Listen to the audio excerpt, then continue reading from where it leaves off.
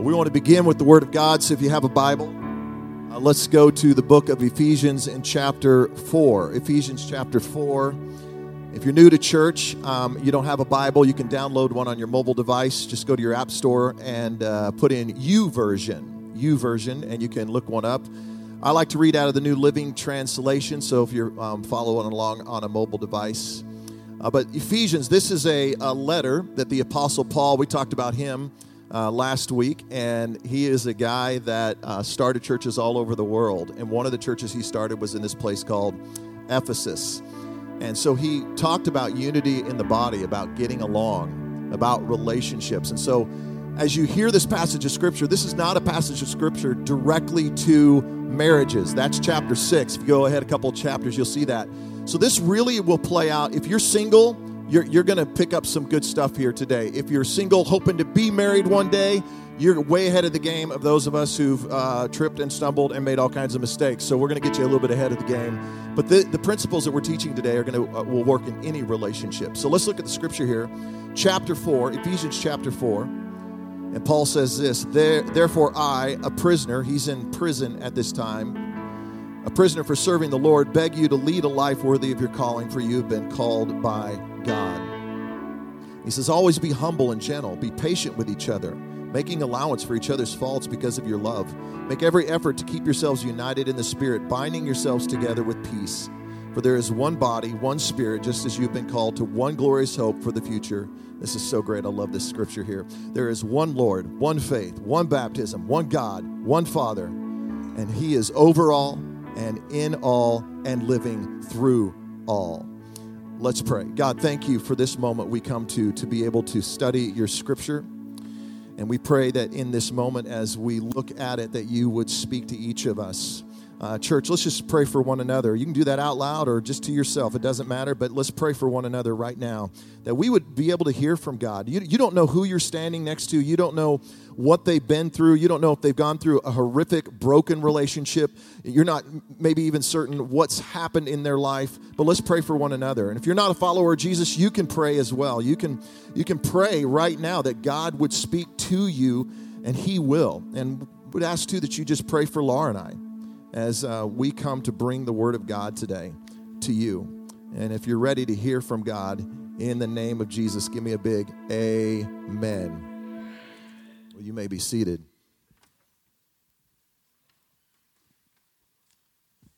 Well, today we're going to be talking about marriage, and I think that there's one thing that every married couple desires to do, and that is go on a trip. And I mean, like, get on a plane and get away somewhere. Well, and let's be clear, this is without kids, right? Woo! Yeah, no kids. No kids. I mean, like, you got the beach in your mind, right? Get the beach in your mind, like, this is where I want to go. And when you want to go as a couple, you don't care if grandma and grandpa don't live in town or you can't find childcare. You will drop them off with TSA. They just stay there. I mean, they have background checks, right? Yeah, I mean, so they're good. safe. They're good. Stay there. But when you go on a trip, it's really critical that you pack correctly. Because if you don't pack correctly, you can get hung up in security. I don't know if anybody ever gotten hung up in security where they pull you aside. That's just miserable, is it not? Like, you know where you want to go, but you can't get there because you didn't pack right. And it's so frustrating trying to figure out what it is that you're supposed to pack. And so today what we want to do is we want to talk about that thing. In every marriage, we have a desired destination of where we want to go. We have a beach in mind of what we want in our relationship. Well, and for some people, that beach can be, I want to feel like friends again. I don't even feel like my spouse is my friend. For some of us, it might be, I just want to laugh. It's been so long since there's been laughter in our relationship. And for others, it might be as simple as we don't even smile at each other anymore. I mean, that can be so basic, but so true in a relationship. Yeah, we all have this beach that we want to get to, and sometimes we get delayed. Maybe it's that you remember that, man, we were friends. Like, we used to be friends, and the beach and the destination that you desire to get to is just this idea of friendship, or maybe it's affection. It's as simple as that. Like, there's just not a lot of affection, and you just have this idea that maybe one day again we would actually hold hands, or maybe one day again we'd be intimate with one another, or maybe one day again that would happen. Well, and today what we want to do is really unpack some things that are keeping us from that.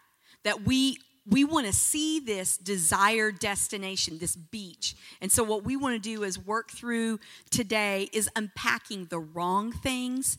Because what we've seen is the bags that we pack are going to either, we're going to get to our desired destination, or we're going to be delayed. Yeah. So here's what I would like for you to write down if you're taking notes, because this is what we're going to camp on for a few minutes today, is this: that the bags I'm packing can delay my desired destination. The bags that I'm packing, that I'm carrying in me, can delay my desired destination. If you've got the wrong thing in your bag and you're carrying the wrong thing around in your relationship, it is going to delay the destination that you desire.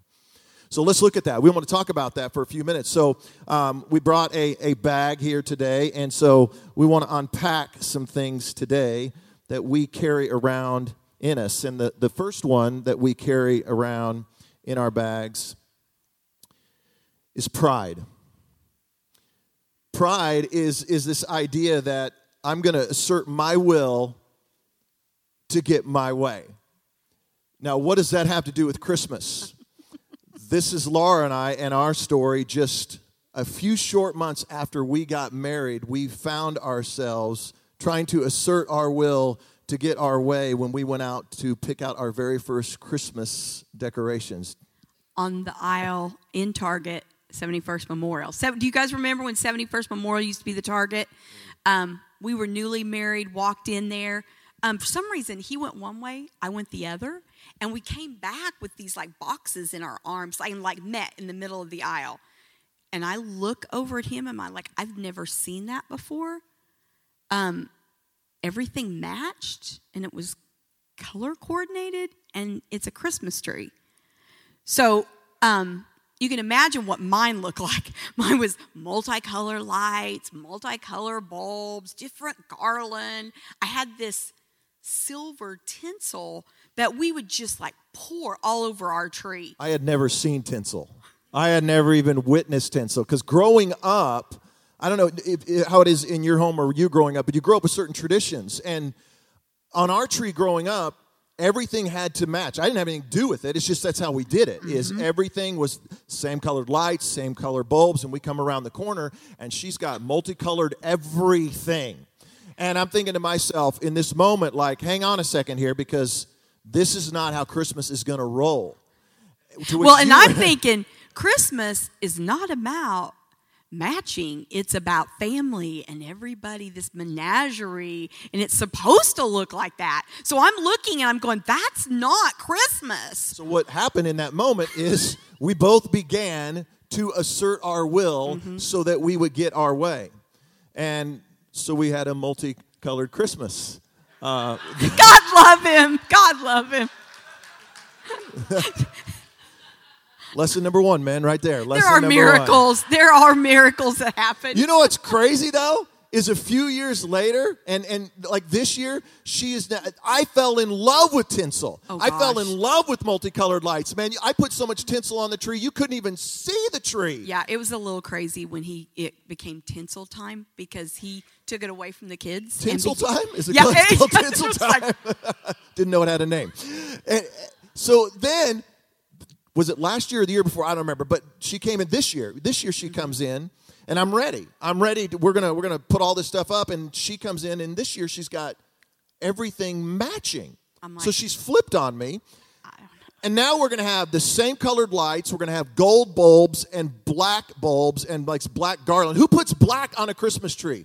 We did. We did this year. That's what we did. It's a woman's prerogative to change her mind, right? Yeah.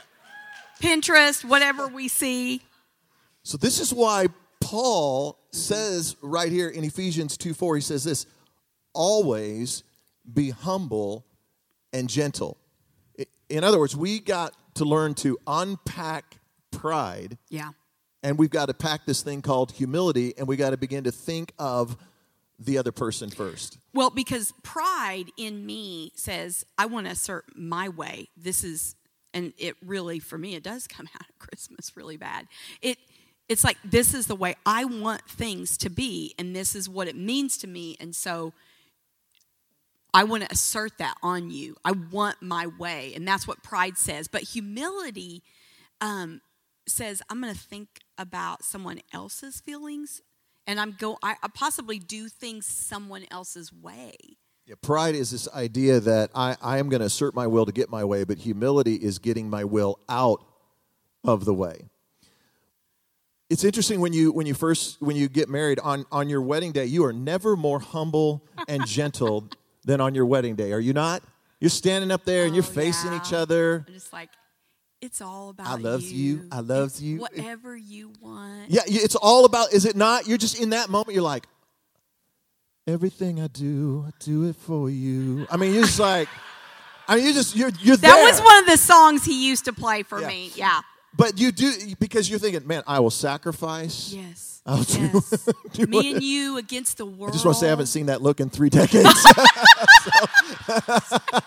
Shame on you. No. But come on, let's be honest. If you're not married, this is good for you. You need to be listening up to this, because let's be honest, those of us who have been married, it doesn't take long until you revert back to what? My needs, my desires, and what I want.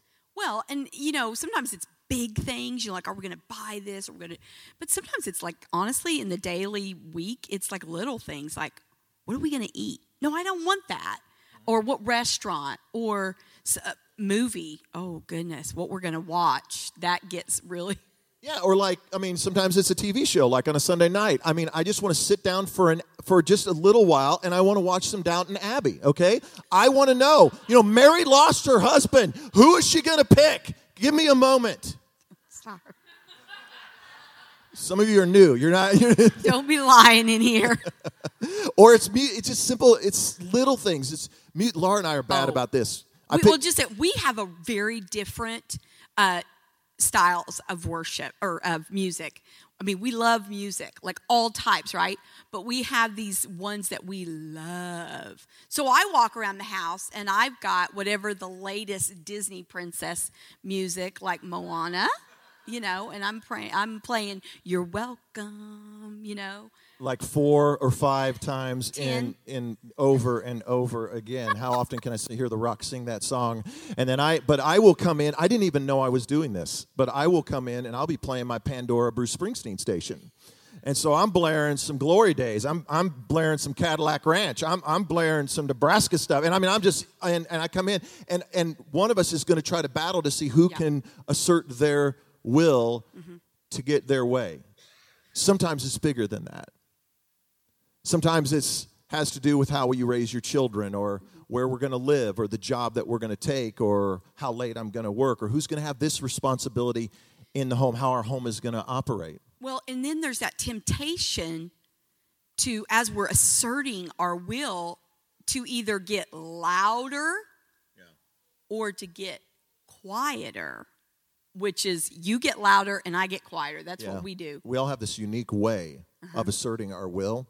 Because sometimes we think of this idea of asserting our will that, it just means you're loud and you're boisterous and you're just going to do it my way. That's how some of us operate, okay? Don't raise your hand, but come on. That's how some of us are. But let's just be honest. Some of us are the opposite of that. I'm not pointing at you, but... Yeah, well, okay, I'll tell him myself. I get quiet, and it drives him crazy, and that's why I do it. And it's a way I manipulate, which he's helped me to grow in that area. But I do. I'm like, I'm going to say nothing. And he's like, you got to talk to me. You got to talk to me. But it's a control way. It's a way that we control and a way in which we are trying to get our way. But remember, what does Paul say? Yeah. He says, always be humble and gentle. Did you catch that first word? Always. Turn to somebody right now. And if you're married to them, say, listen, I got to always be humble and gentle. Okay? Don't tell them they need to be. Just say, I've got to always be humble and gentle. Well, and the thing about it is humility can't take a day off. You can't say, oh, you know what, I don't feel humble today. If you knew the way my day went, and all of these things. And I did this actually Friday. I'd been nice to everybody all day, and I came home and I jumped Brad because Sky had her wisdom teeth out, and I didn't think she had her ice on her face. And I just walked right in, and I just assumed because the ice wasn't on her face, I was like, you've not been putting the ice on her face. I was like, I have had a really bad day and been nice to everybody but my husband. So I really quickly, I was like, oh my gosh, this is what we're teaching about. Oh my gosh, this is crazy. Here's what I want you to picture: the beach that you desire. What is it that you desire to see in your marriage? I mean, again, is it holding hands? Is it laughing again? Is it joy? Is it just being in love? Is it your marriage resurrected? And think of it in terms of this: is what I'm about to do going to delay my desired destination? Are the actions, are the things that I'm putting out there might get my way, but is it going to, by getting my way, delay where I desire to be in my marriage? Because if we want to get to our desired destination, we got to unpack pride, and we got to pack humility. But there's a second thing that Paul tells us and that we've got to unpack, and I would use this word, expectations. We've got to unpack the unrealistic expectations that we put on our spouses. And ladies, let's just be real. 10 days from now, Valentine's Day, what this represents is there's a lot of expectation, a lot of things we see everywhere we look, whether it's, I expect to get flowers, and not just one, but like a lot of flowers. I expect to get chocolates. But for some of you, maybe it's you expect that there's going to be some jewelry. There's going to be a ring. You're expecting. You've got these expectations. And what can happen is... Wait, let's just be honest, because men have expectations as well. I mean, we only have one expectation. It's simple. But we still have expectations. But we do this. We bring these expectations. And I love it that we're talking now, because we do bring these unrealistic expectations. Because, honestly, we see all this stuff and you kind of hear people talking and it seems all perfect, but it's unrealistic. Yeah, we have these expectations. Can I just be as real and transparent and raw as I can? And I may not say this in the second service, but we even bring in unrealistic expectations into our intimacy, into the bedroom of this is the way it's going to be. This is what I expect, and this is the way I want it to be. And then when you don't receive back what you want to receive, then suddenly you get crossways with your spouse. Or other areas, you have these expectations that they are going to be perfect. They're going to do what I want, they're going to do what I expect, and they're never going to let me down. Well, and that really plays out a lot of times when you see, like, we'll have a friend, and let's say we're waiting for them for lunch, and they're late, okay? Well, when they come in, they say, oh, I'm so sorry, and you go, oh, it's fine, it's no big deal. I was just returning some text. You do that with your spouse, and you're 10 or 15 minutes late, oh, whoa. It's like, did you not know that we were going to meet here? Could you not have texted me? What was the malfunction here? Yeah. And you just jump on them. You're just like, it's crazy how we do that. It's because we put unrealistic expectations on our spouse. We expect them to be perfect. Yep. Oh, yeah. Here's the thing to remember. Your spouse is not perfect, okay? Turn to your spouse right now if you're sitting with them, or just turn to somebody sitting next to you and just tell them, say, hey, you're not perfect. You're not perfect. Now, here's the other thing. Guess what? You're not perfect either. Right. I'm not perfect. So turn back now and say, I'm not perfect. None of us are perfect. There's only one who is ever perfect. We just sang about him, and his name is... Jesus. Yeah, his name is Jesus. And so this is why Paul tells us in the second half of verse 2, go back to verse 2 here, and he says this, be patient with each other, making allowance for each other's faults because of your love. In other words, we've got to unpack unrealistic expectations. Yeah. And we've got to pack patience into that relationship and recognize that they have imperfections. Absolutely. It's only going to happen if we take that time to be patient with our spouse. We're naturally patient with other people, but our spouse deserves that from us, that patience. You know, what's interesting is I do premarital counseling for couples get married, and this happens not every single time, but almost every single time. I will often ask these couples, I will just put them on the spot and it just freaks them out, and I can see the deer in the headlight look when I say to this, hey, so tell me one thing you don't like about him. Tell me something that, you know, that maybe irritates you about him. And then I'll reverse it. Tell me something that irritates you about her. Now, the guy in that moment is best to keep his mouth shut and not say anything. Yeah. I'm thinking. Seriously. But most of the time, in fact, I don't think there's been a single time when I've asked that question that I don't hear like them go, well, I can't think of anything. Gosh, he's just so perfect. I just love everything about him. I mean, he's just, I can't think of anything. Yeah, so let him get married, okay? Yeah. Let that roll out for a few months, and suddenly you begin to discover that there are some things about your spouse that really affect you and really irritate you. Yeah, what's interesting is often, you ever see this to be true, often the very thing that attracted you when you were dating repulses you when you get married. That's a strong word. Well, you just loved it when you got married, before you got married and when you were dating. Yeah. And then, yeah. And then you got married, and it's the very source of irritation in your marriage. Well, when we met, we were in high school, okay? And Brad had just turned 17, but he was a man on a mission. He had a life plan. He knew where he wanted to work. He knew what he wanted to do. And I was like, oh, I want to do that. Like, I was instantly I connected to that. I was like, he knows what he's going to do. He's a man on a mission. So that so attracted me to you. But what I didn't know is once we got married, he was still going to be that man on a mission and never slow down, and your brain always working. I literally at times have thought, maybe if I put my foot out and like I trip him, I'll slow him down, you know?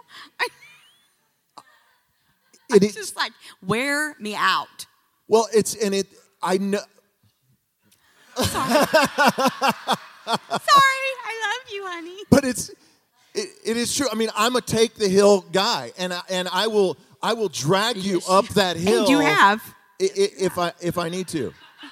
I mean, that's just what I'll do. But Laura has been very, very patient with me over the years. Now, when Laura and I, before we got married, so what attracted me to Laura was she was perfect. And when we got married, she's just been perfect for 3 decades. So she's just been awesome. No issues, no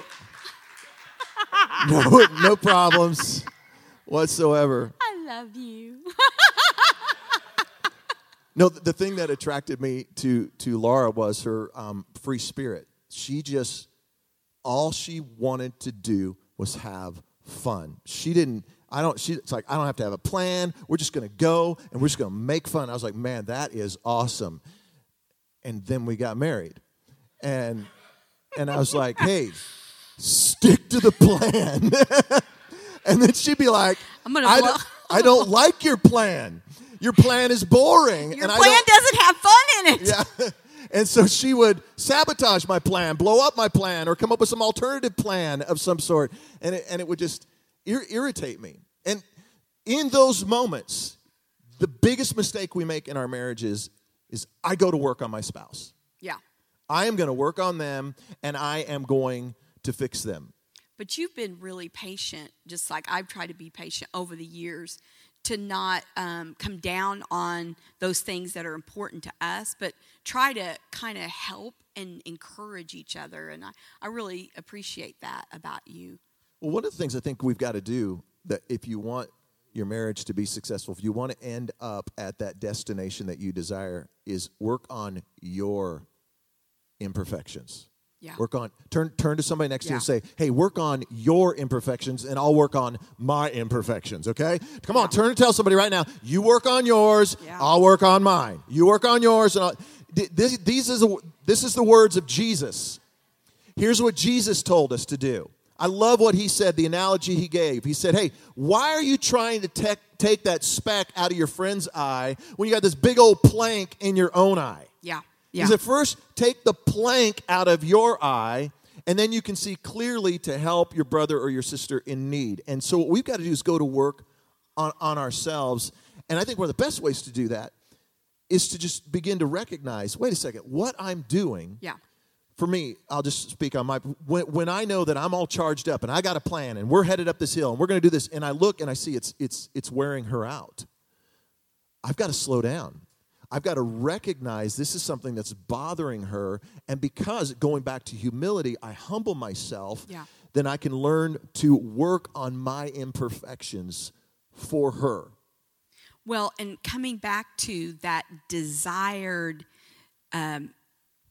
place, that desired destination, I've got to pack patience, and then I've got to unpack those unrealistic expectations, those preconceived ideas. I've got to get out of the way, because the bags that I'm packing, right, I'm a part of this, can delay that destination. And I think that's one of the neatest things I've really learned through working with you on this, is that I'm a part of when things don't work. And that's important for me to own that and see, so if I am a part of when it delays, I can be a part of actually packing the right things. I can pack that patience, and then we can have the right things in our marriage.